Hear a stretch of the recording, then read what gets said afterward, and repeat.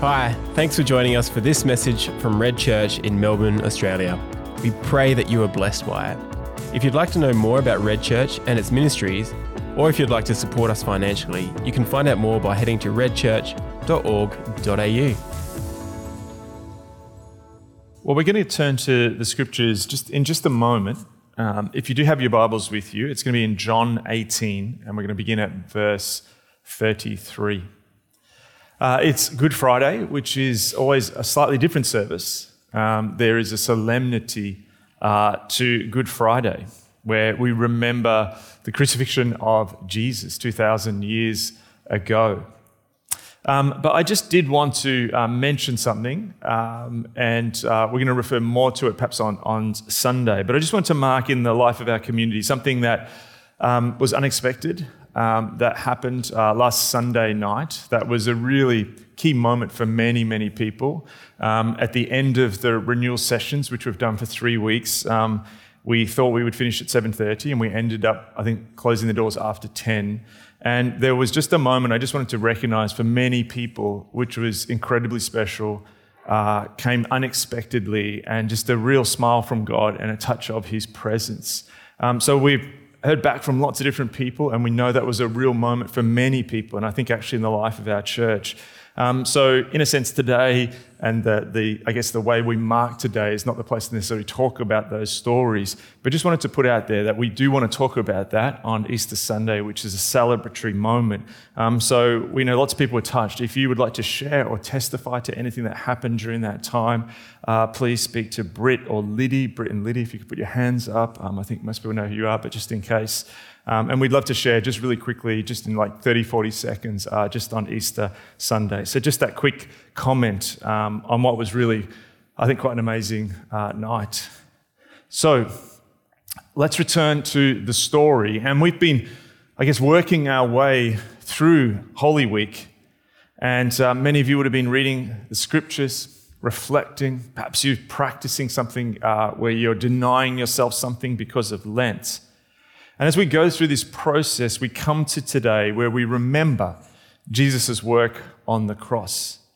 And I wanted to actually begin by opening a scripture which refers to part of the trial that Jesus is going through. Jesus is passed from different figures of authority. He is brought before the religious leaders, the Sanhedrin, the particular religious elite who looked over the temple and religious life in Israel at this time. He's then sort of shifted from there. He goes before Herod, the king at that time, and then is brought before Pilate, who is a governor. He is put in charge of the occupying force that is currently occupying the land, that Israel, from the Roman Empire. And all of these encounters have this sense of a courtroom scene where Jesus is brought before these earthly authorities to give account for the charges that have been brought before him, or accused at him. So we're going to pick it up in the middle of the story, and we're going to start, in verse 33, John 18. It's also going to be on the stage for you. Pilate then went back inside the palace, summoned Jesus, and asked him, "Are you the king of the Jews?" "Is that your own idea?" Jesus asked, "or did others talk to you about me?" Now just listen to that language. Already this theme of talking, people talking, words is emerging. "Am I a Jew?" Pilate replied. "Your own people and chief priests handed you over to me. What is it you've done?" Jesus said, "My kingdom is not of this world. If it were, my servants would fight to prevent my arrest by the Jewish leaders. But now my kingdom is from another place." "You are a king then," said Pilate. Jesus answered, "You say that I am a king. In fact, the reason I was born and came into the world is to testify to the truth." Take the highlighter, mark that word truth. "Everyone on the side of truth listens to me." "What is truth?" retorted Pilate. Now, at this moment of high drama in Holy Week in the Easter story, how are we to understand this exchange? Well, to understand it, we need to go back and trace a theme that we've been sketching out over the previous weeks around the different offices that Jesus contains and brings. He is priest, he is prophet, but also he's king. And that idea of kingship here is brought into clear view.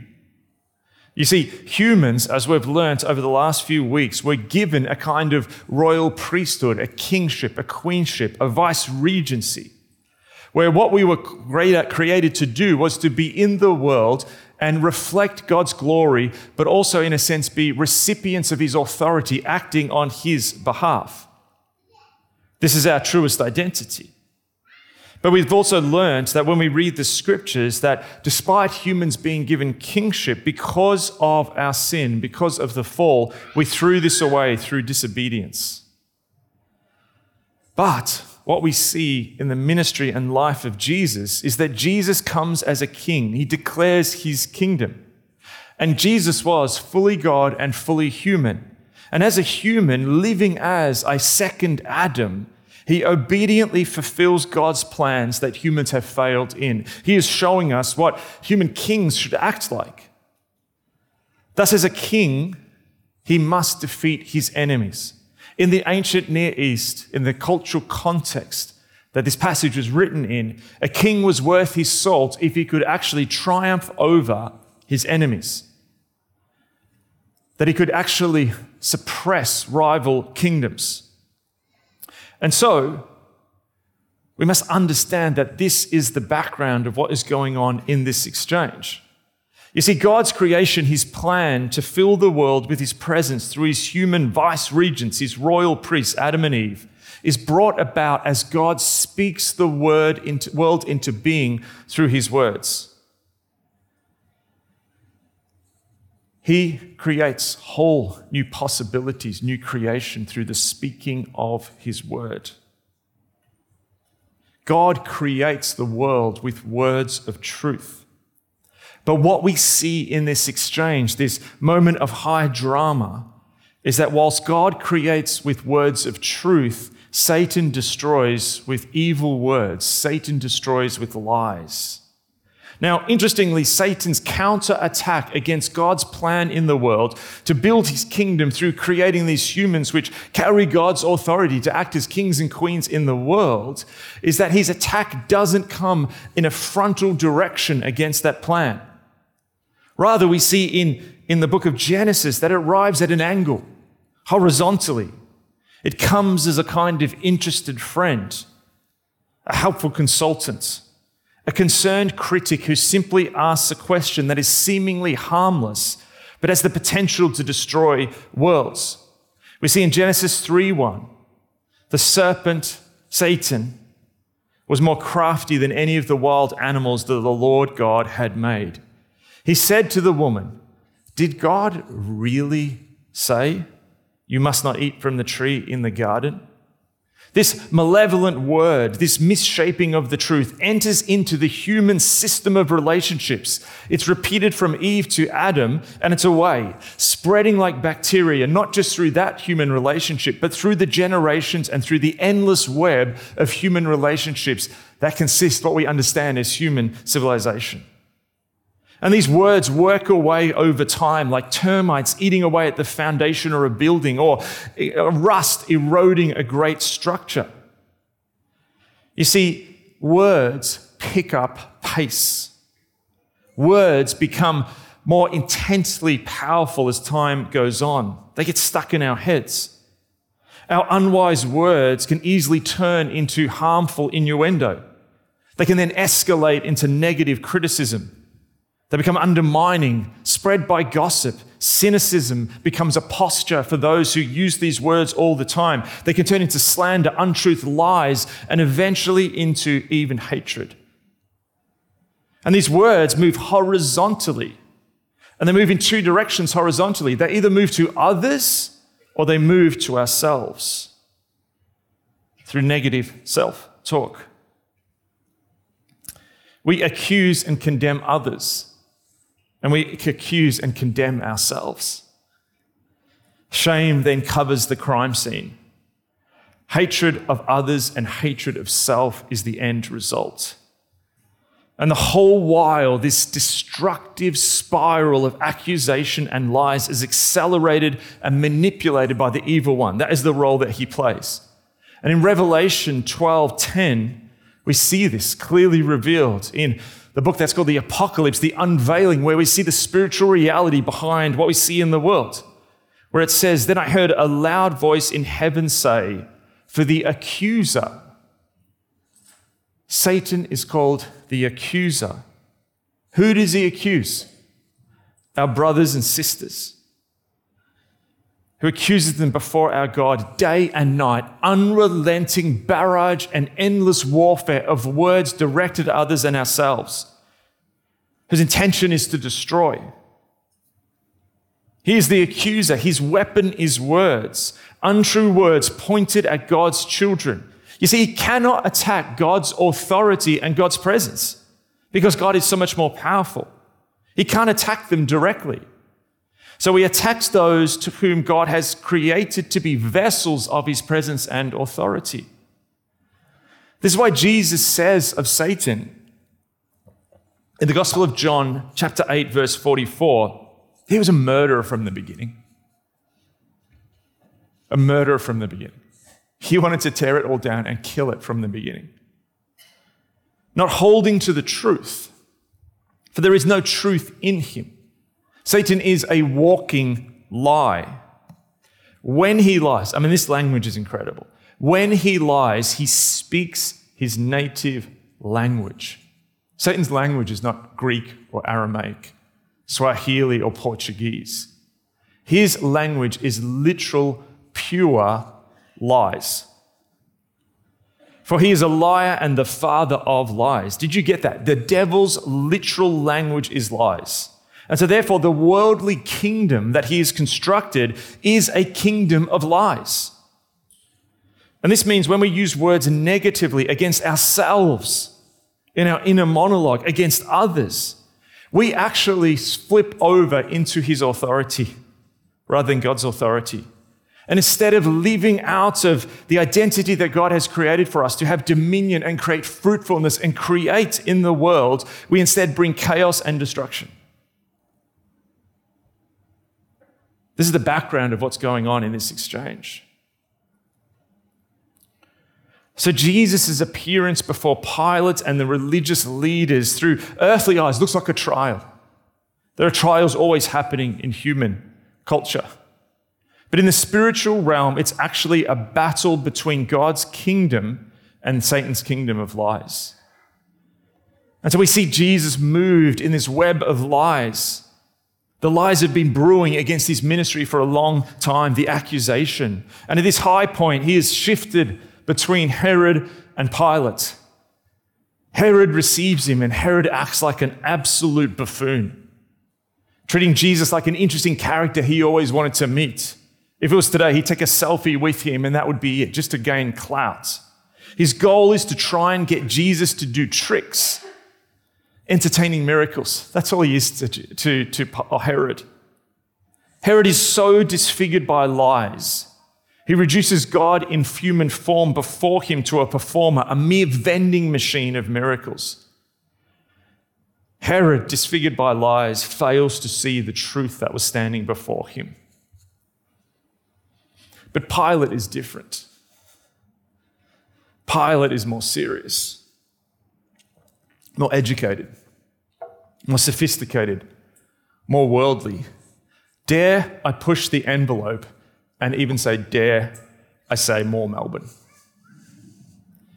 Pilate tires of and perhaps can see through the lies that Jesus' accusers brings. He can see the different factions in the Jewish rivalries. He's trying to constantly manage this. He's a smart man. And he sees that perhaps even some of the accusations that are brought against Jesus, he can see the untruth in them. In Matthew 27, verses 24 to 25, it tells us this. You can see the frustration in Pilate.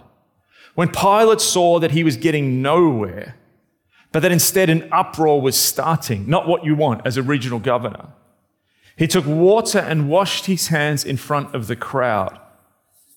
And then says very dramatically, virtue signaling, I am innocent of this man's blood, he said.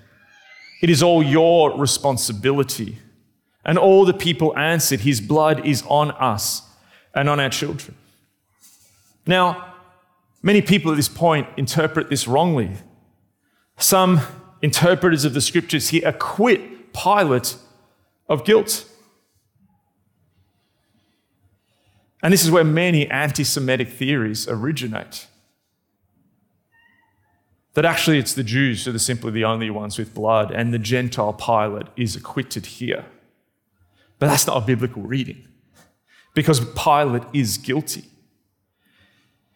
He thinks he sees more than the crowds and the religious leaders in his sophistication. He sits and he places himself in authority over all these different opinions and truth claims.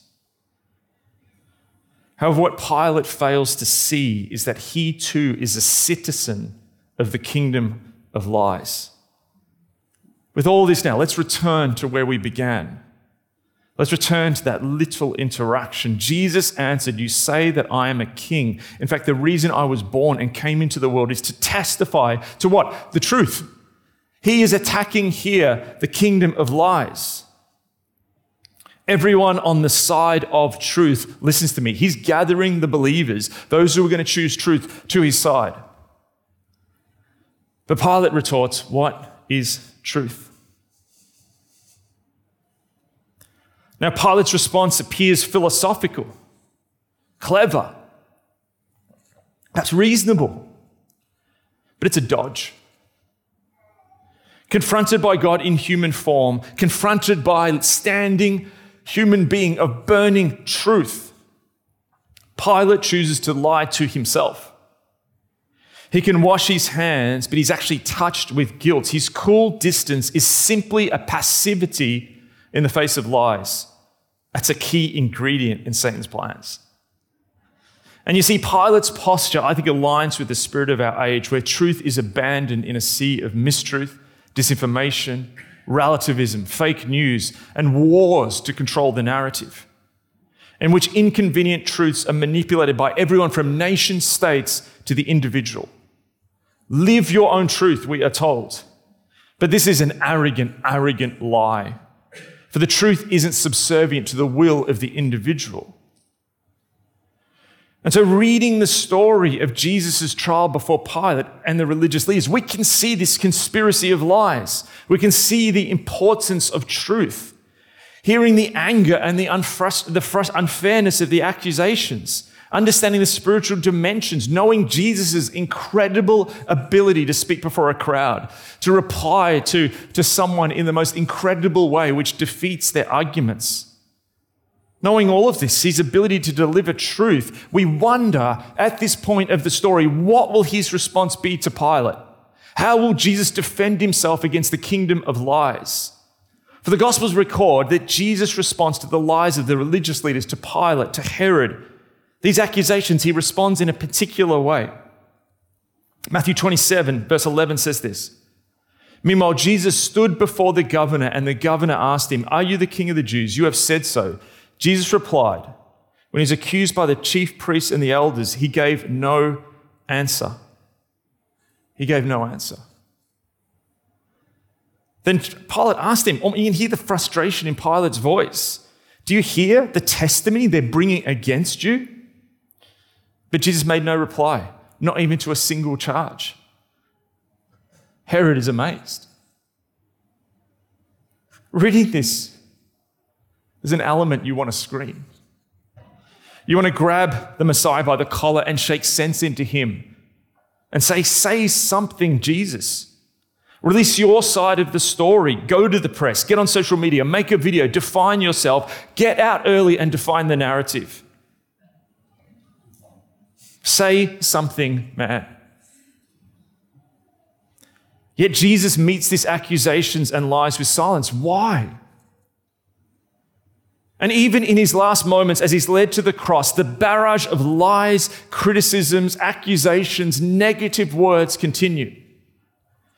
Mark 15 says this, those who passed by hurled insults at him, shaking their heads and saying, so you who are going to destroy the temple and build it up in 3 days, come down from the cross and save yourself.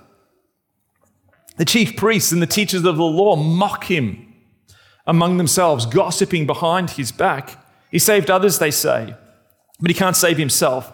Let this Messiah, this so-called King of the Israel, come down from the cross that we may see and believe.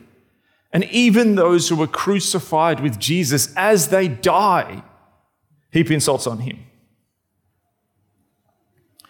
Now, the truth is going to be revealed. It's not going to be revealed in an incredible courtroom scene worthy of a John Grisham novel. The truth will be revealed in the coming hours, but it's actually going to be revealed by the cross.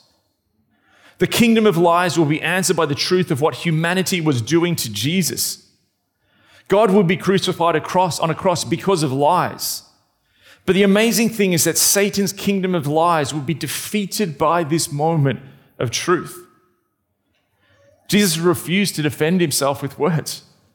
Instead, he prays to God. In Luke 23, we read, Jesus said, "Father, forgive them, for they do not know what they are doing."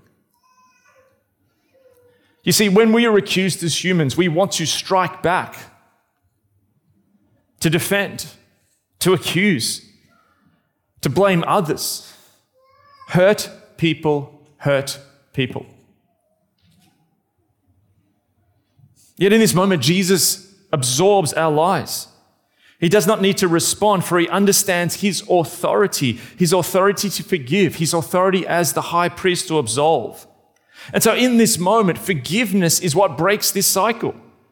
And in doing so, he is coronated in glory to the right hand of the Father upon the cross. Truth wins. Forgiveness opens up a door. And this helps us understand what Jesus says earlier in his ministry. In John 14, he says, "I am the way and the truth and the life. No one comes to the Father except through me." We cannot undo the kingdom of lies in our own strength. We cannot tame the tongue nor the human heart. We cannot reverse the negative words we point at others and ourselves. We cannot save ourselves from our sin. But Jesus can. And that's what we remember today, his work upon the cross. At the moment that broke at the Asbury revival, and I heard this story this week. There was the sermon that was preached. And then there was this moment where it wasn't just the sermon, but after the sermon, a young woman who had, because of the hurt in her life, because of the frustrating words that she'd experienced in her situation, had spread criticism all across that campus. She had gossiped and spoken against people. And actually, after the sermon was preached, and at the moment where she was in response time, she got up and simply asked everyone to forgive her for those words. And that's when God moved. And so that's what we remember. We remember that history's cycle of the kingdom of lies and God's work being attacked by Satan's plans, that this is undone by the cross in a moment of forgiveness, where Jesus takes our sins upon him. And in Mark 1, verse 15, it says this: "The time has come," he said, "the kingdom of God has come near. Repent and believe the good news." That's what we remember today. That's why we are here. We remember that forgiveness opens up new worlds. We remember that we have been created to be children of God with his authority as vice-regents, kings and queens. So let's stand now. I'm going to pray, and let's continue to worship. God, we remember the fact that you sent your Son 2,000 years ago to die upon the cross. We remember that the kingdom of lies was defeated with your truth. We remember, Father, that you came and you opened up a new way, that you suffered on the cross so that we would not have to. And Jesus, in this moment, we want to prepare our hearts. We want to remember your work. Remember what you did. And so, Father, we worship you. Let's worship.